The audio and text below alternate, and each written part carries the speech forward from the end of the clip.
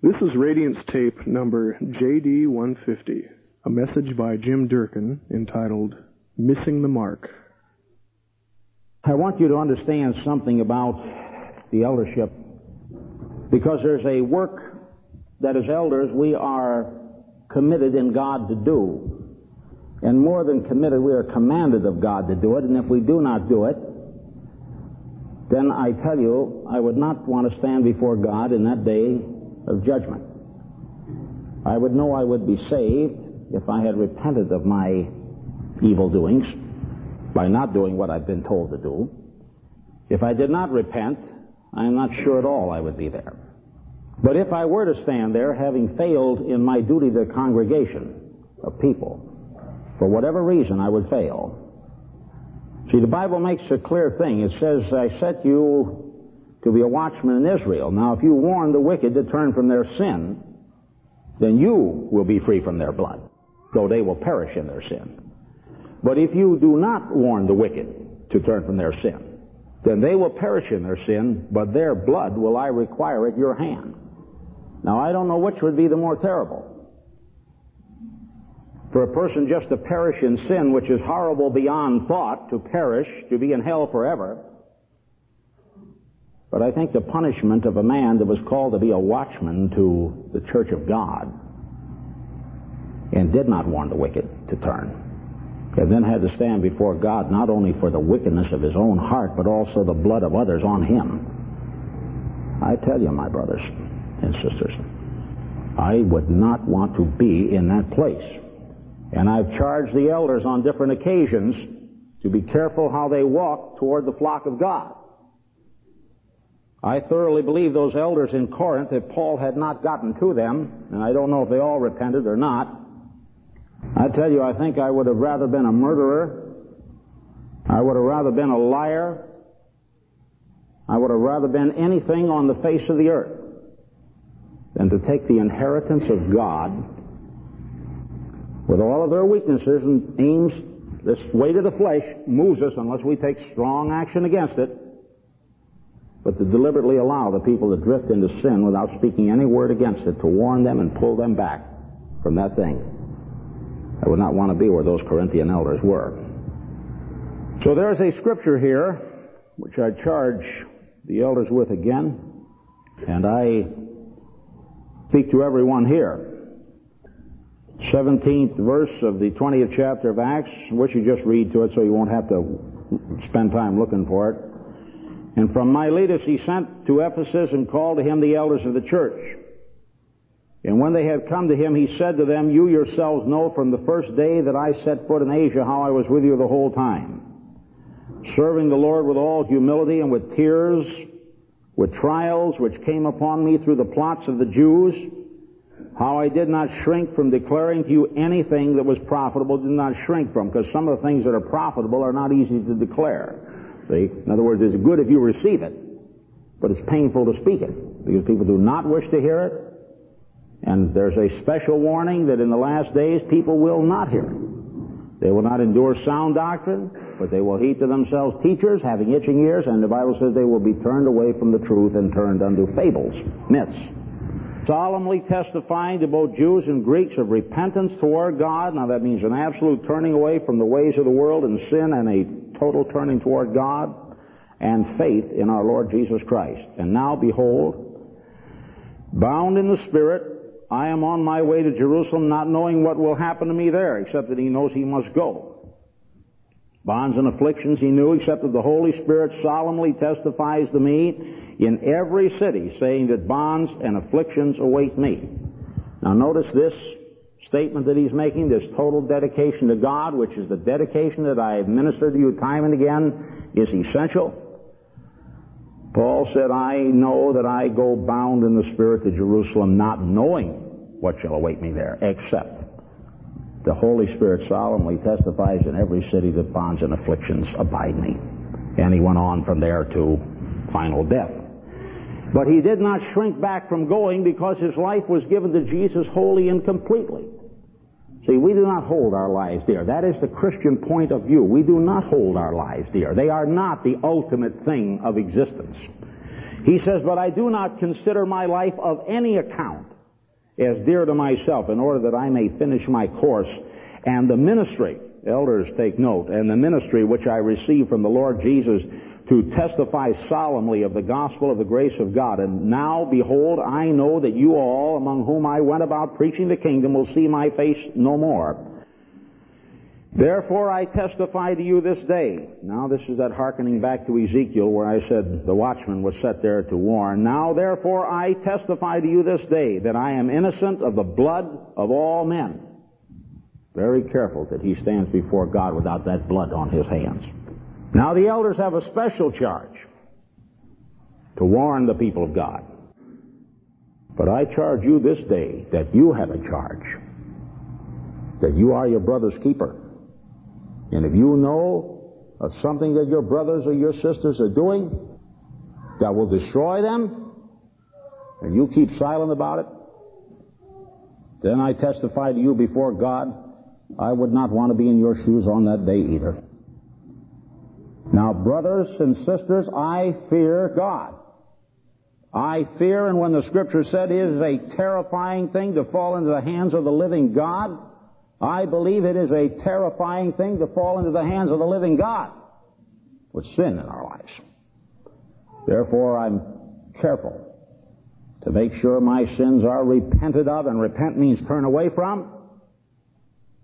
I search my heart until there is remorse and godly sorrow, that I will, by the grace of God, do these things no more. And I testify to you to have the same attitude. For I did not shrink from declaring to you the whole purpose of God. Be on guard. Now the warning to the elders. Be on guard for yourselves and for all the flock, among which the Holy Spirit has made you overseers, to shepherd the church of God, which he purchased with his own blood. Now why? I know that after my departure, savage wolves will come in among you, not sparing the flock.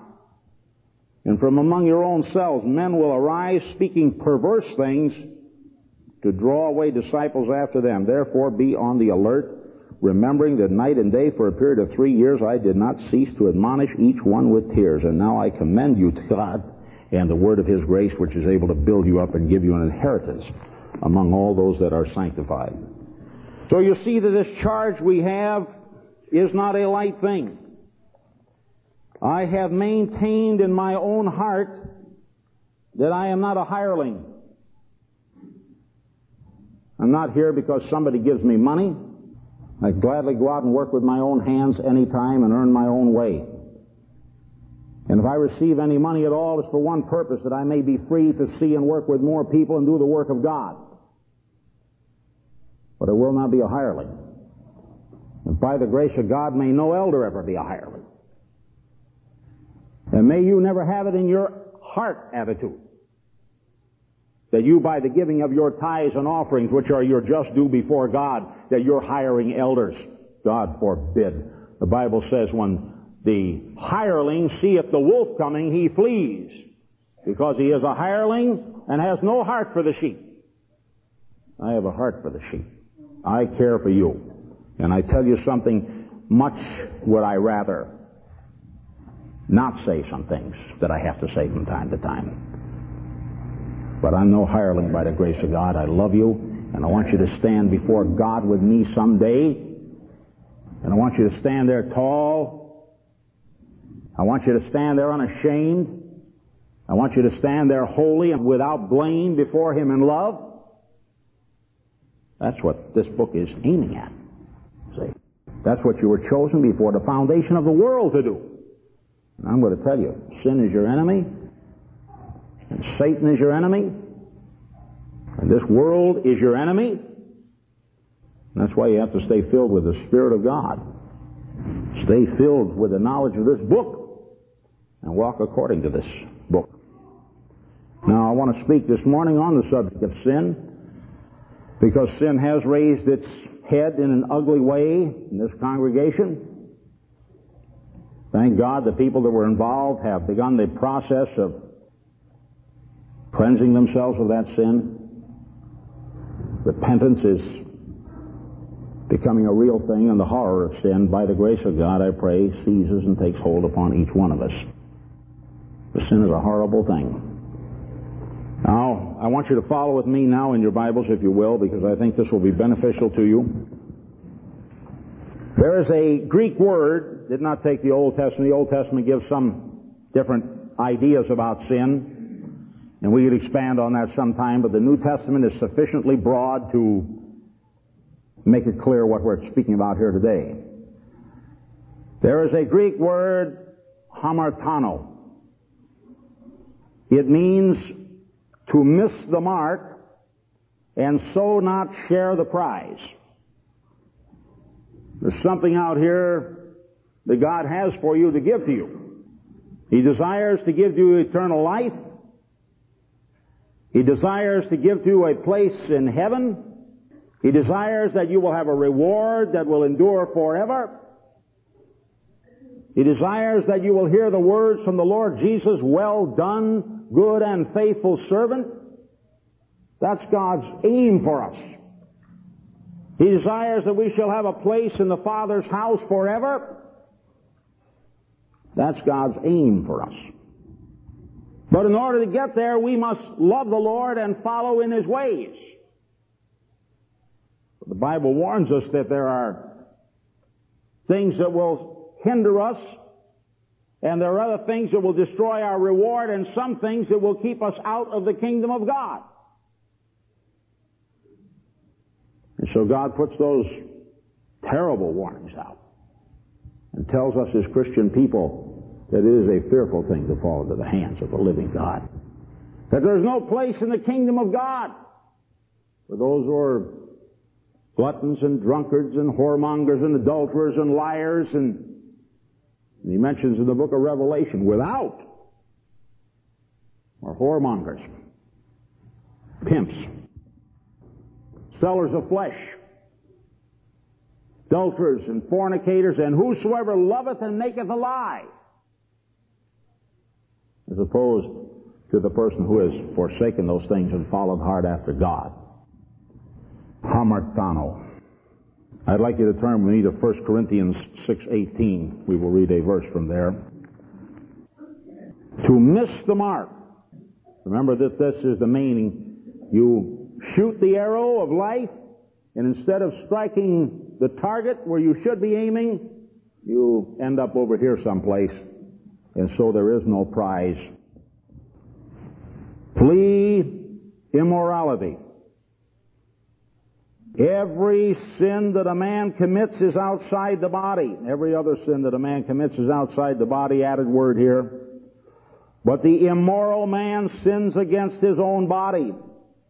Or do you not know that your body is the temple of the Holy Spirit who is in you, whom you have from God, and that you are not your own? For you have been bought with a price, therefore glorify God in your body. Now the aim of God on this earth for us, the target of God, is that we are to be moral persons. That's the target. And we are to take the arrow of life and carefully aim at that target and make sure we strike that bullseye. Nothing short of that. Now if that is not the aim, then believe me, no one will ever hit the target of life by not taking aim. That has to be, say, I aim at being a moral man, and nothing short of that is of God. Hamartano. To miss the mark and so miss the prize. I would like you to turn with me to 1 John 3, 6, 8. Same word used differently, or a different application of it. 1 John 3, 6 and 8. No one who abides in him sins, and no one who sins has seen him or knows him. Now that means to deliberately aim differently than the target. In other words, if a man's aim of life says, I do not aim at being a godly man, but I think I can aim at something else. So you can think that only because you don't know him. Because if you know him, you know one thing about him. He is a holy God. And He calls out of us, He said, if we know Him, we are to cleanse ourselves from all filthiness of the flesh and the spirit, flesh and spirit, inner and outer, perfecting holiness in the fear of God. Some say, oh, don't preach about the fear of God. Have to preach about the fear of God. Why do we have to preach about the fear of God? Because the fear of God is the beginning of knowledge and the beginning of wisdom. It's the thing that will keep you safe. It's the thing that will keep your arrow aimed again at the purpose of God, the vision of God, the direction of God, the command of God. Jesus said, if you love me, keep my commandments. If the man who does not love me does not keep my commandments, and the word which you hear is not mine but the Father's. So I love Jesus. I just don't. Says, impossible. Impossible. The Word is the aim of life, which indicates that the love of God is working in us. Now, anything other than that, he says, is missing the mark, and everything is lost. Now, thank God, when we sin, and that can happen, we do have a remedy. But the remedy is not, oh, well, it's not too bad. The remedy is a very clear remedy. And that remedy must be carried out, or there's no healing of this disease which is unto death in every case. It's like a man is sick, some cancer. You look at that man, his body is laying there, looks very normal, but you've discovered a cancer. Now you look at his body and it's unscarred. Doctor says, what a shame to scar that body. What a shame to cut into that, because we can never just take out the cancer. Other good flesh must also come out with that cancer. Being a sympathetic man, I do not think I will scar that body. I do not think I will take out that cancer for fear I take other flesh. I do not think I will, because I will hurt this person. What kind of a doctor would that be? You would say that man ought to have his license taken away from him, get him out of the profession. He has just sentenced that man to death because he wants a nice-looking church or body. But I'll tell you, the surgeon that will be thanked later on is the one that says we must cut into that and get that cancer or he will die. Now, verse 7, little children, let no one deceive you. The one who practices righteousness is righteous, aims at that target always, just as he is righteous. And the one who practices sin is of the devil. For the devil has sinned from the beginning. The Son of God appeared for this purpose, that he might destroy the works of the devil. Now, what are the works of the devil? Sin.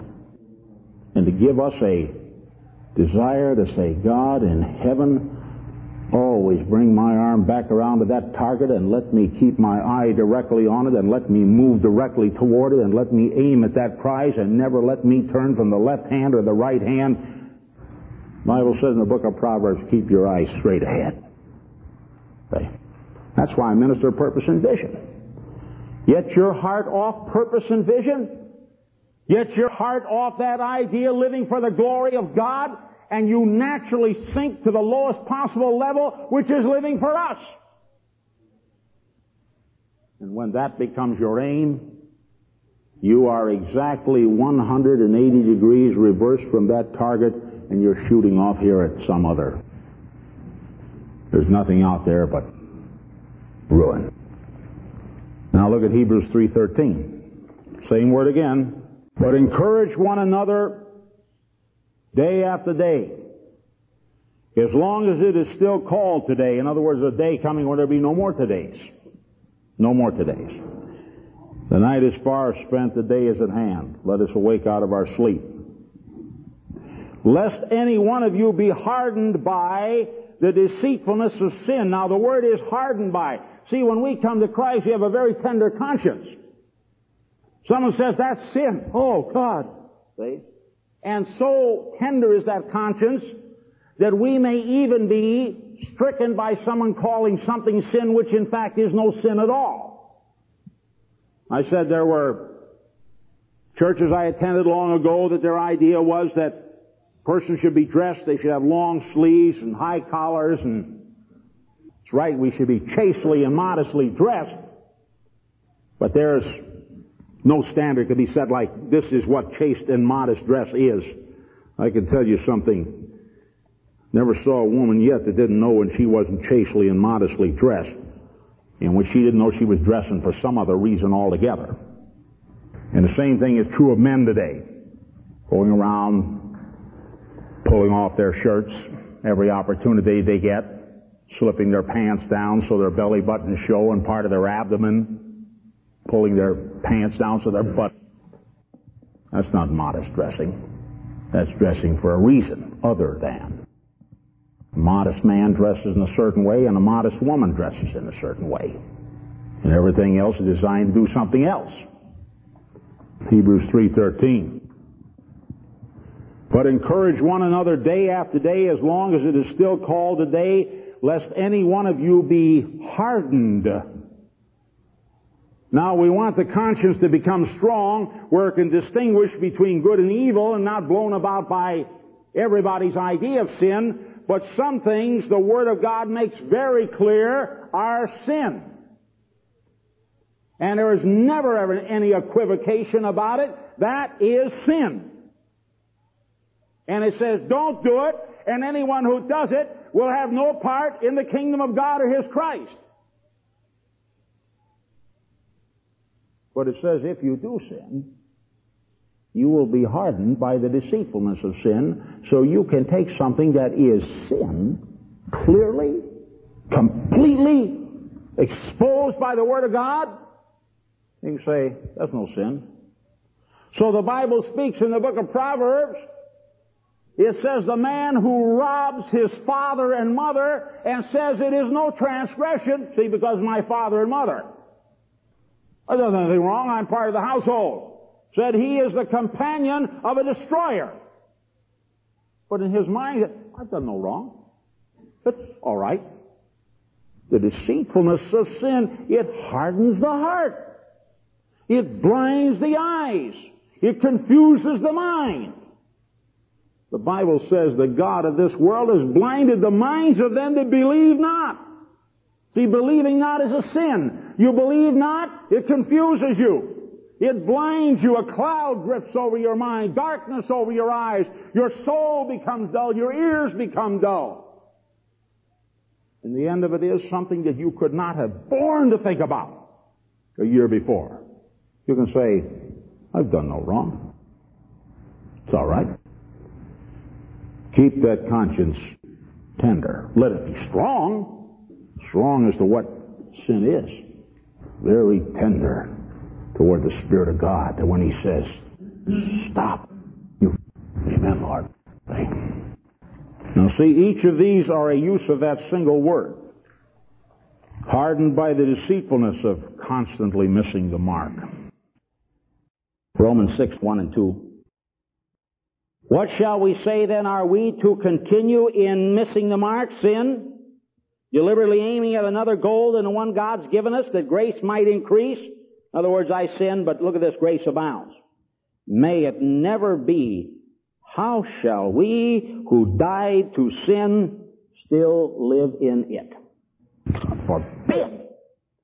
How shall we who died to sin in Christ live in it still? It's almost like a unbelievable. Now there's another word. Paraptoma. Means a side slip. Same idea, see? Deliberately taking another aim. Now a side slip going down the road and taking off into some uncharted territory. God has not charted out. Means lapse or deviation. Either one. Just simply, oh well, I'll get careless. Drop off the road without looking. Ever do that sometime in driving? Better keep your mind on what you're doing. You're driving, just next thing you're wandering across the road like this, or stop sign on you and go right through that stop sign. Well, sometimes you go through the stop sign and nothing happens, thank God. And sometimes you go through the stop sign and you kill somebody, or you get killed, or broken up. Say, but my mind lapsed for a minute. Don't let your mind lapse in regard to sin. But the other one means a deviation. I say, I should be going this way, think I'll go this way. I know I should be aiming at that target, think I'll aim over here. Same principle. Paraptoma. James 5:16. I want you to read the use of that word. Therefore confess your sins. Use of this word is like this: an unintentional error or a willful transgression, either one. It says, well, just an unintentional error, I don't have to confess that. God says not so. The man who covers his sin, the Bible says, will not prosper. But he who confesses and forsakes them shall find mercy enough. Different principle here, but we deal with the remedy of sin when we come to. Therefore confess your sins, paraptoma, your deviations. Confess your sins one to another. You let this for all time, get it out of your head, that you sin against God and against man, but you just confess to God quietly, and that's all there is to it. There is no prosperity that will ever come. That's why you hear me confess even now the sins of my past. See, not any more than I'm under the guilt of it, but to help others to not fall into those same things. You see me standing here restored. Well, I want to tell you the price of my restoration was hell on earth for years. Now, you keep yourself pure. Maybe you could stand up to what I stood up to, maybe you can't. I know a lot of people who never recovered themselves out of the snare of the devil. They fell into it, and they were gone forever. And they never were restored. Confess your sins one to another and pray one for another that you may be healed. You need to be healed. It's a sickness. The Bible describes it in the Old Testament as the type of it is leprosy. Something that starts with a little thing, spreads through the body, is called the living death. That's why Jesus spoke in the New Testament to a church. He said, I know you have a name that you live, but you are dead. You're filled with leprosy. That's a heavy thing to say. Oh, we're alive. We name the name of Christ. Said you are dead, except you repent. Except you turn to me with all your heart. There is no deliverance. That's the meaning of sin. Now there's another meaning, a word in the New Testament. Transgression means to go contrary to violate a command. I'd like you to turn to Acts 1:25. We see this in operation. This is why I tell people, study the Word of God. It will keep you safe. Grasp it, know it. Anytime you hear someone giving a Bible study you think is a teacher, I encourage many of you to come to the Monday night Bible studies being taught by good teachers of our Lord Jesus Christ. Acts 1:25, and they're teaching on great truths of the Bible, which includes sin and repentance and salvation and redemption and all the wonderful things that make us able to call ourselves Christians. He's speaking here about Judas. Read verse 23. They put forward two men, Joseph and another called Matthias. 24, when they prayed, they said, Lord, thou knowest the hearts of all men. Show which one of these two thou hast chosen to occupy this ministry and apostleship, from which Judas turned aside, transgressed. Parabeno. Transgressed, turned aside to go to his own place, hell. Here's what he had. The aim, Judas, I make you my apostle if you will follow me. Judas, if you follow me, I will. But the Bible says Judas, instead of aiming for that, turned aside and aimed for 30 pieces of silver for betraying Jesus. For the little glory that he got from the priests who were perishing and dead men already. Good boy, Judas, you did the right thing. Yes, you did. You caused yourself to perish and be an anathema and a name that will be preached forever. And the end of it, the Bible says Judas went and hanged himself. Fell down on the rocks and his bowels gushed out. Sin. Parabeno. Transgression. To turn aside from. Parabasis. Hebrews 2:2. Read verse 1. For this reason we must pay much closer attention to what we have heard, lest we drift away from it. For if the word spoken through angels proved unalterable, and every turning aside, transgression, and disobedience received a just recompense, how shall we escape if we neglect? Neglect is the word. See, it isn't like, I deny God, I deny the Bible, I deny Christ. No, it's not talking about that. It's talking about, here's the aim. It isn't talking about saying, I deny God. It's just simply saying, transgress, or neglect, deviate, or, well, have a lapse here. It says, how shall we escape if we neglect so great a salvation? That's the word. See, am I preaching anything but the word? No, that's the word. Now I tell you, you can go to some church who will pick some little thing out over here in this, or they won't pick anything out and say, praise God. We know our great loving God knows we're just His kids, and hallelujah, we have our trouble. It's all right, folks, you're going to be saved anyhow because Jesus loves you and He's a good... I read the words of Jesus. Either He spoke the truth, or His apostles spoke the truth, or they're all a bunch of liars that say one thing and do something else. No, I believe this word is true, and preachers who tell people such things, they are the liars. And the sad part is that the blind lead the blind, they'll all fall in the ditch. My desire to keep you safe. My desire to get you to heaven. I believe this book, and I believe the God who wrote the book, and I believe sin is a deadly enemy of every Christian, and I believe that Jesus Christ came to deliver us from sin. That's what He came for. Now, anomia, another word, which I had time to catch all these. Turn to 1 John 3:4. It means illegality, violation of law, wickedness, and the words used are transgress, transgression of the law, and unrighteousness. 1 John 3:4. I read to you 6 and 8. I want to give you this one. It's a different word. Everyone who practices sin also practices lawlessness, for sin is lawlessness. Now you have a pretty good description of it, don't you? Sin is saying, I know what God says, but I'm going to do what I say. That's sin. That's its ultimate form. I know you say there's God, but I say, and therefore I will do this. God forbid that we should be in that mentality. I tell you this morning that God alone can define proper behavior and not man. If God says something is sin, no amount of rationalization, no amount of reasoning, no amount of clever arguing will change the fact one iota. God says this is right behavior because I, God, perfect, I, God, infinite in love, I, God, who have created you, know you how you are made, and know how you should walk, and know what is right, and know how to relate to me, know what is correct. This is the way, walk in it. Only God can define that. Not man, not Moses. Moses couldn't define it. John the Baptist can't define it. Paul the Apostle can't define it. All they can do is receive a revelation from God as to what it is. God, we don't know how to walk, reveal to us. This is the way, walk in it. Has to come by revelation. Only God can define it. And for man to sit there and reason, oh, I know God says this, but I think I will. Or I know God says this the road, but I think I will. Or I know that this is what I'm called to do, but I think I will go this way. All that is sin.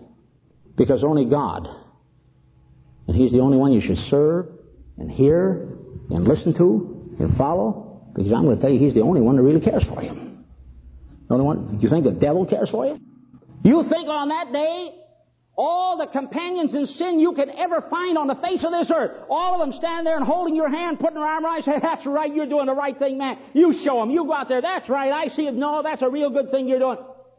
You wait till they stand there on that day of judgment and see how many stand and say, oh, that's the right thing. Everyone's going to be saying, it isn't me, Lord. He did it. This one got me into it. That one did it. This one. No friends there. I'll tell you who the friends are. Those that have the courage to stand up and say, this is sin. Quit it, lest you perish. So you hear, you're judging me. You really, that's not right. No. How blessed it is when out of many that sin you find some wise men and women that when they're confronted like David's sin, grievous sin. I'll talk about it a little bit later. God said to him, what you have done, he said, will be spoken of. He said, you did it secret, but he said, I'll make it known everywhere. He has made it known everywhere. This Bible has gone all over the world, generation after generation, and that man dead several thousand years, people are still saying, and David committed adultery with Bathsheba and murdered Uriah. Sin is not a light thing. Nathan the prophet came to him and told him a story. David rose up in indignation and said, the man that had done this is worthy of death. Let him be killed. And Nathan said, you're the man. Now, thank God, David said, I have sinned. Oh, God, purge me. See, if he had not done that, I tell you, you'd have heard no more about David the king except some little word at the end. Either David slept with his fathers or God slew him or there was a war and he perished like Saul. But thank God he repented. As some, I am happy to say, have repented here. But I want this repentance to be a deep thing, and I want fear to be in your hearts about sin, and I want a godly forgiveness of us when you're assured that these brothers and sisters have repented before you the best they know how. And then I want you to encourage them and strengthen them, taking heed to yourselves lest you also be tempted, like I have to. I don't stand here arrogantly and say, you did this, but I didn't do that. God forbid, no Pharisees. But we have to speak and say, this sin. But I take heed to myself, lest I also be tempted. But nevertheless, you must deal with sin in this proper way. God alone. You want to know what sin is, you read the Bible. You want to know how to get in sin, you talk to people about what they think you can do. Just let them tell you. I understand somebody said to one of our people who has just committed a sin, said, that's terrible that anyone is asking you to confess a thing like that. It's only between you and God. Oh, well, that's not what the Bible says. He that confesses and forsakes these things shall find mercy. If you sin, confess your sins one to another and pray one for another. You know what you need to be healed? You need a prayer to your brothers, sisters to come around you and say, we pray for you that you be healed. That's what you need. Can't do it. You sin publicly, repent privately. No scripture like that in the Bible. The origination and source of sin in us. Now, well, the devil made me do it. Or the devil tempted me, and that's why I did it. Turn with me, please, to James 1. It is not because the devil tempts us. Now, the Bible tells us why we sin. And also tells a little bit about the consequences of sin. James 1, verse 12. Blessed is the man who perseveres under trial, testing, temptation, for once he has been approved, he will receive the crown of life. In other words, he goes through and he comes out the other side, which the Lord has promised to those who love him. Another way of saying those who keep the commands of the Lord. Let no one say when he is tempted, I am being tempted by God, for God cannot be tempted by evil, and he does not tempt anyone himself. But each one is tempted when he is carried away and enticed by, look at it carefully, his own lust. That's why I tell people, don't ever blame anybody else for your sin. Don't blame anyone else for wherever you are. You are someplace, say, I am to blame for that. I say if another person tempted you, he's got a problem, he'll answer to God. But he tempting you or the devil tempting you, and God does not tempt you, but the devil does, men do, the world does. But that's not why we sin. We sin, the Bible says, making the point clear. We sin when we are carried away and enticed by his own lust. Then when sin is conceived, so you keep letting that conceive. When sin is conceived, instead of letting it be washed away by the blood, instead of immediately coming to an elder, or an elder going to another elder, and saying, something's working in me that isn't good, pray for me. I've got a wrong attitude toward that brother or sister. I feel like I've got a pressure on me, and I feel like I want to lie my way out of it. I've got an eye for that woman over there, and it's wrong. Pray for me. Oh, that's deliverance. Well, you don't get deliverance. You just let that thing sit there and just keep working. Then it says, lust, when it hath conceived, brings forth sin or gives birth to sin. He's using the same principle here of a woman becoming pregnant and then Long period of growth of that thing, and then birth of it. And sin, when it is accomplished, it brings forth death. Do not be deceived, my beloved brethren. Do not be deceived. It brings forth death. Consequences of sin. I've listed some things. Pain, sorrow, remorse, death. All of those are the consequences of sin. I've listed here scriptures that ought to be looked at. I'd like you to turn with me to 2 Samuel 12. These things will come deep in your own heart. They will defend you over the years and protect you. Tell you long after I'm gone. They will be the things that you will pass on to your children and protect them. They will protect you long after these young elders which are here now are gone. If the Lord tarries, your families will still be safe if you teach these things. I will read from verse 1. Then the Lord sent Nathan to David, and he came to him and said, there were 2 men in one city. This after he's committed adultery with Bathsheba and murdered Uriah. 2 men in one city, one rich and the other poor. The rich man had a great many flocks and herds. The poor man had nothing except one little ewe lamb, which he bought and nourished. And it grew up together with him and his children, would eat of his bread and drink of his cup and lie in his bosom, and was like a daughter to him. Now a traveler came to the rich man, and he was unwilling to take from his own flock or his own herd to prepare for the wayfarer who had come to him. Rather, he took the poor man's ewe lamb and prepared it for the man who had come to him. Then David's anger burned greatly against the man, and he said to Nathan, as the Lord lives, surely the man who has done this deserves to die. And he must make restitution for the lamb fourfold, because he did this thing and had no compassion. Nathan then said to David, you are the man. Thus says the Lord God of Israel, it is I who appointed you king over Israel, and it is I who delivered you from the hand of Saul. In other words, where's your gratitude now, murderer? I also gave you your master's house and your master's wives into your care, and I gave you the house of Israel and Judah, and if that had been too little, I would have added to you many more things like these. Why have you despised the word of the Lord by doing evil in his sight? You have struck down Uriah the Hittite with the sword, and have taken his wife to be your wife, and have killed him with the sword of the sons of Ammon. Now therefore the sword will never depart from your house, because you have despised me and taken the wife of Uriah the Hittite to be your wife. Now I want you to notice here, David receives forgiveness. But notice the pronouncement. From that day on, God says the sword will never depart from your house. And the things that I would have added to you will never be added to you. It's all finished at this point. Thus says the Lord, behold, I will raise up evil against you from your own household. One of his sons slew his other son after that son had committed adultery with one of the daughters of David. Murdered that whole household. Then that son went on to lead a rebellion against David and drove David into the wilderness. David had to get the report before it was all finished that Joab slew that son. Oh, Absalom, Absalom, my son Absalom, would God I had died in thy place. You know why he's saying that? Because he knew what made it happen. His own sin. Thus says the Lord, I will raise up evil against you from your own household.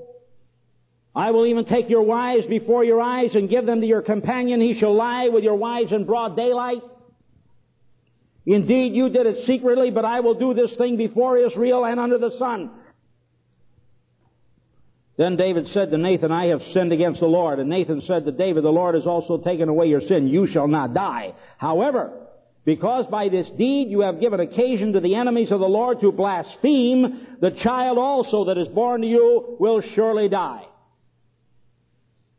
Now, I want to tell you something. I think if a man or a woman could look a little bit down the line at the consequences of sin and believe it, and I tell you before God, holiness would be our goal. We'd pull that arrow back and say, I'm going to aim at that target only. And I'm going to keep my eyes straight on toward the goal. And I'm going to live for the glory of God. And I'm going to saturate myself with this book. And I'm going to worship God. And I'm going to stay in the hollow of His hand. And I'm going to delight myself in the law of the Lord. Because the consequences of sin is ruin. Pain, sorrow. Matthew 27:4 is a scripture you should read. Psalm 51, David's great repentance before God. Proverbs 14:34. Not only does it concern itself with the individual, but nations. It says righteousness exalts a nation, but sin is a reproach to any people. It says the wicked shall be turned into hell, and all nations will forget God. Whole nations. With only a few Christians sprinkled because they have stopped the gospel from going in there. The vast reaches of China, the wicked shall be turned into hell, and all nations will forget God. Russia, vast segments of Europe, Africa, Asia, and the United States. Oh, we're filled with Christians here. Yes, and God will take care of the Christians like He took care of Lot. Although Lot wasn't much of an example of a Christian. But for his day, the Bible said he had a righteous soul and God delivered him, though he ended up in final ruin anyhow because he would not pull his arrow back. God only gave him another chance. The Bible says, though God knows how to deliver the righteous, but the nation perished. Oh, Lord, keep our nation right so that we can always live here and be happy and have good things. I tell you, before God, this nation will be turned into hell. That's the message that has to be preached so the people will repent. People say, oh, no, things are always going to go on as they were. This is what we believe. They need to hear this nation will be turned into hell except they repent. Jesus told a story about some people that power fell on a certain city. He said, you think they were sinners above all the people in Jerusalem? He said, I tell you no, and except you repent, you shall all likewise perish. That's the word, perish. I fear God. I fear God. Who do we sin against? Psalm 51:4, Luke 15:18 and 19 makes it clear we certainly sin against God. The prodigal son came back, says when he came to his senses, he said, why do I sit here starving to death when my father's servants have food enough and to spare? He said, I know what I will do. I will arise and go to my father and say, I am no more worthy to be called a son because I have sinned against heaven and before you. Always against God, because that's what sin is, the transgression of His law. He says, this is the way. I will do it a different way. This is the goal. I will choose this as my goal. This is the way. Walk ye in it. I will walk this way. But we also sin against man. 1 Corinthians 8, 9, and 13, it says, when you sin against your brethren and wound their consciences. You think it would not be a sin against the brethren for me to deliberately deviate from the way of truth? When brothers and sisters look to me and say, brother, you've told us to walk in your way. You've told us to practice the things that you practice. You've told us to shape our lives after an example that you have given us. And then for me to deviate from that path and turn out over here and make this the aim of my life and say, I'm no more aiming at the glory of God. I think that I would wound their consciences. And the Bible says, is this the love of God that you would destroy the work of Christ for our own pleasure? And what was he talking about? Eating meat sacrificed to idols. He said, I'll neither eat meat nor drink wine as long as the world stands if it makes my brother to be wounded or hurt. That's what he thought about sin. The seriousness of sin, I'll tell you how serious sin is. It put Jesus Christ on the cross. That's how serious it is. If you in your mind's eye can get a picture of Him hanging on that cross with nails driven through His hands or wrists, blood draining away, if you can see the crown of thorns pushed down over His brow and His eyes matted with the blood that came from His head, if you can see the nails through His feet, if you can see the pain of the thirst as He pulls Himself up to get air and then collapses again, if you can see the horror of those hours of living death, If you can see the agony when he cries out and says, my God, why have you forsaken me? And God turned away from him in that moment while he felt the full weight, the bitterness of the pill of sin. If you can see him in the Garden of Gethsemane when he sweat, as it were, great drops of blood as he had to take into himself the filth and sin of the world. As you can see that he had to go down into hell for 3 days and 3 nights. That'll tell you about the seriousness of sin, because one sin would have done that. Just one. And one sin did do it. Adam's sin. And when you look at it, it wasn't it wasn't a big sin. He just partook of the fruit. There are no big sins and little sins. It's all the turning away and saying, this is my goal. Adam said, I know what the goal is, but I will choose this as my goal. And he partook of it. And with him the whole human race fell into sin, and death passed on. Oh man, death passed on. Not just Adam, death passed on all men.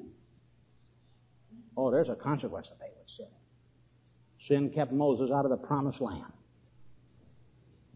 Sin made David's name a reproach that there never had to be.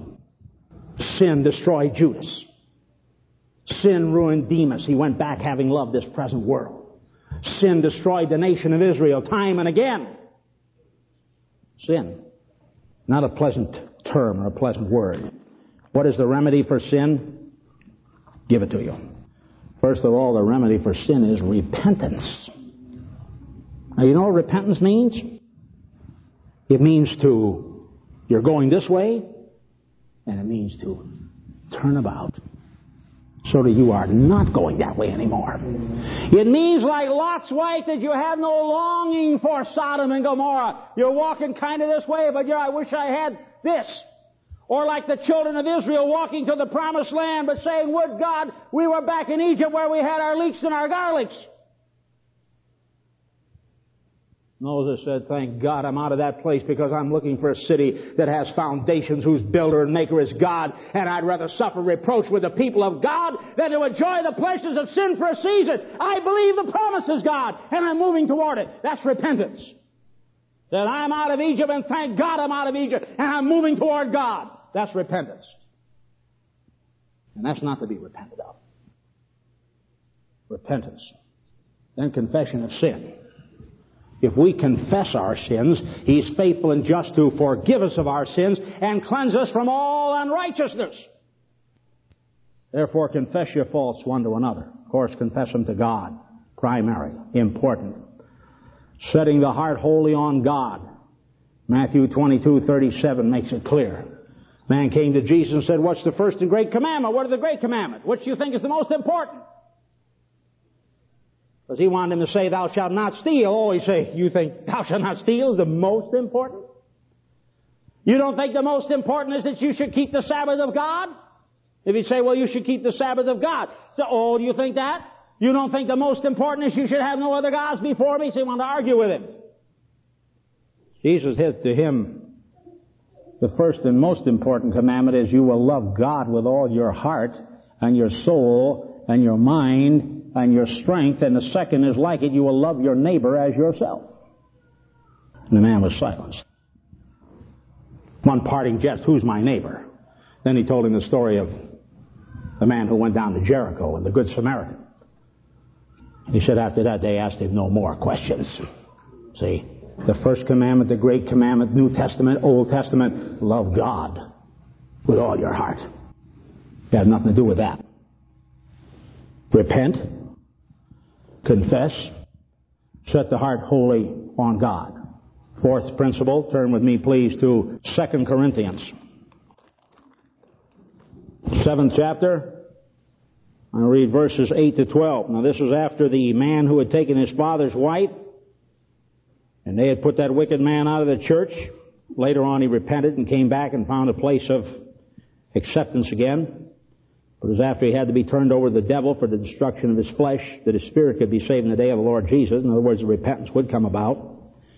Taking care of those who were running up to the temple prostitutes, spending time up there. Taking care of those who got drunk in the communion service. Verses 8. For though I caused you sorrow by my letter, Paul wrote him a letter, made him feel sorry. Told him they were a bunch of stinkers because they allowed these things to go on. I thank God some people are coming to me and saying, well, brother, I've been keeping quiet about this thing, but now I've got to tell you this is going on. Well, thank God. Then there's hope that this church will be safe. But you have some brothers and sisters courageous enough to say, oh, they come and say, it's an anonymous tip.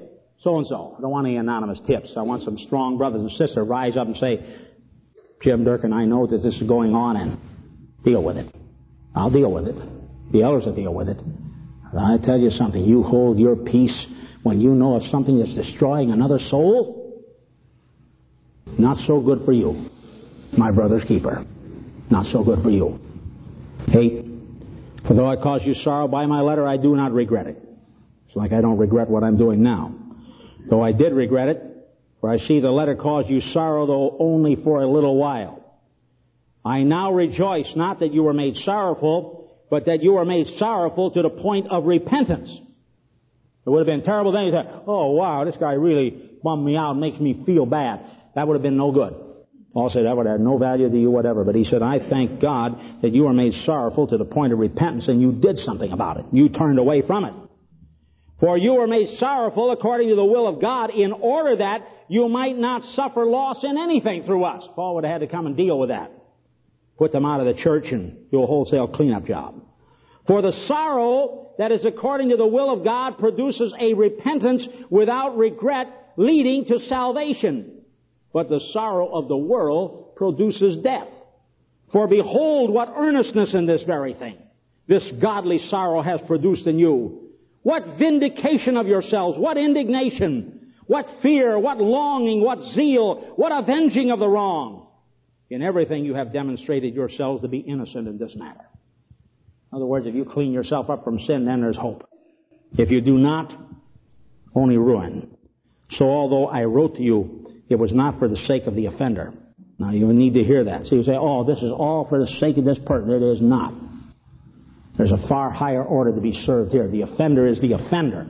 They're the guilty party. Be the same thing as a murderer standing up before the judge and say, oh, this is here for your sake so that we can't. There's not. There's a far higher cause to be served. Yes, in a lesser sense, it's also for the offender, that they be rectified and straightened around with a far higher cause. That society be safe. That God's law be vindicated. That's the highest law. So, although I wrote to you, it was not for the sake of the offender, nor for the sake of the one offended, but that your earnestness on our behalf. Many times it has been when sin has been committed and the minister has stood up against it, some members of the congregation say, oh, how terrible that this person is being persecuted like this. Persecuted nothing. That person has to be set free, and they want to be set free. They're crying out to be set free. Let them be set free. They say to them, that's right, brother, sister, you have sinned. You make sure you clean it up and do right, and we're with you to help you. We'll stand with you. We'll pray with you. We'll work with you. We'll build with you. But make sure you clean it up in the right way.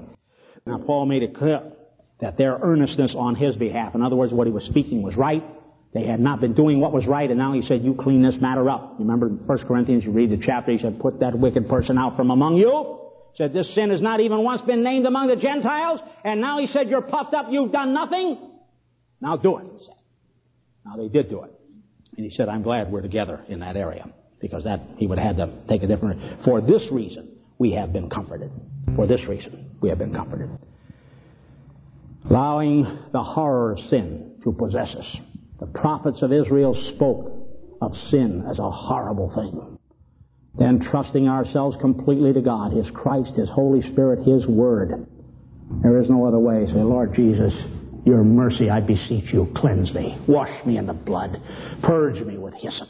Fill me with your Spirit. Take not the joy of it. Read the 51st Psalm.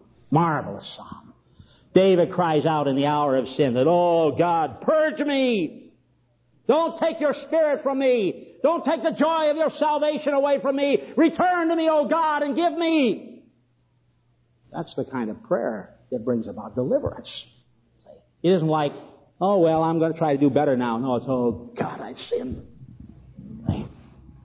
I give you this to know for sure, that Jesus Christ alone is the way, and every other way is a way that leads to death. Proverbs 14:12, there is a way which seemeth right to a man, but the end thereof are the ways of death. Death. See? I ask you now to bow your head with me in a word of prayer, please. Heavenly Father, I ask you in the name of our Lord Jesus Christ to make a point of understanding in each one of our hearts that sin is a terrible thing. Lord, you said they who transgress the law praise the wicked, but they who keep the law, happy is that man. You said they that trust in the Lord shall be safe, but he that trusts in his heart is a fool. God, all that sin trust in their own hearts instead of trusting in the Lord and the Word. Help us, Almighty God, to trust in your Word. Help us, Almighty God, to walk in your ways and to not turn from it to the left hand or the right hand, but to finish out what you've caused us to do in this life. We ask these things, Father, in Jesus' precious name. I'd like you all to stand with me, please. Sing that chorus.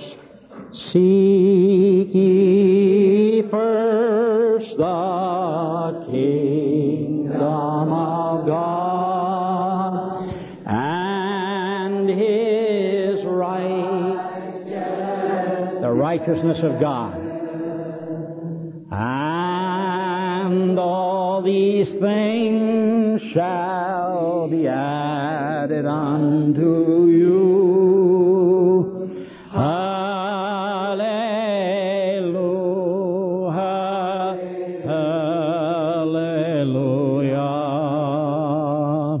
Now, Father, I ask you to keep this congregation of people, keep them in the hollow of your hand. But, Lord, I also pray that their prayer and the aim of their heart and the desire of their heart is to stay in the hollow of your hand. That they do not wish to be any other place, Lord.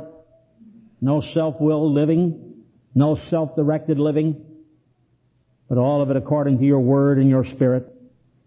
All of it, Lord, following that obedience to the elders which are set here for their safekeeping. Keep us all safe, Lord. Grant that to us, precious Father, and we give you the praise and the glory. We ask it in Jesus' precious name. Amen. Lord bless you now.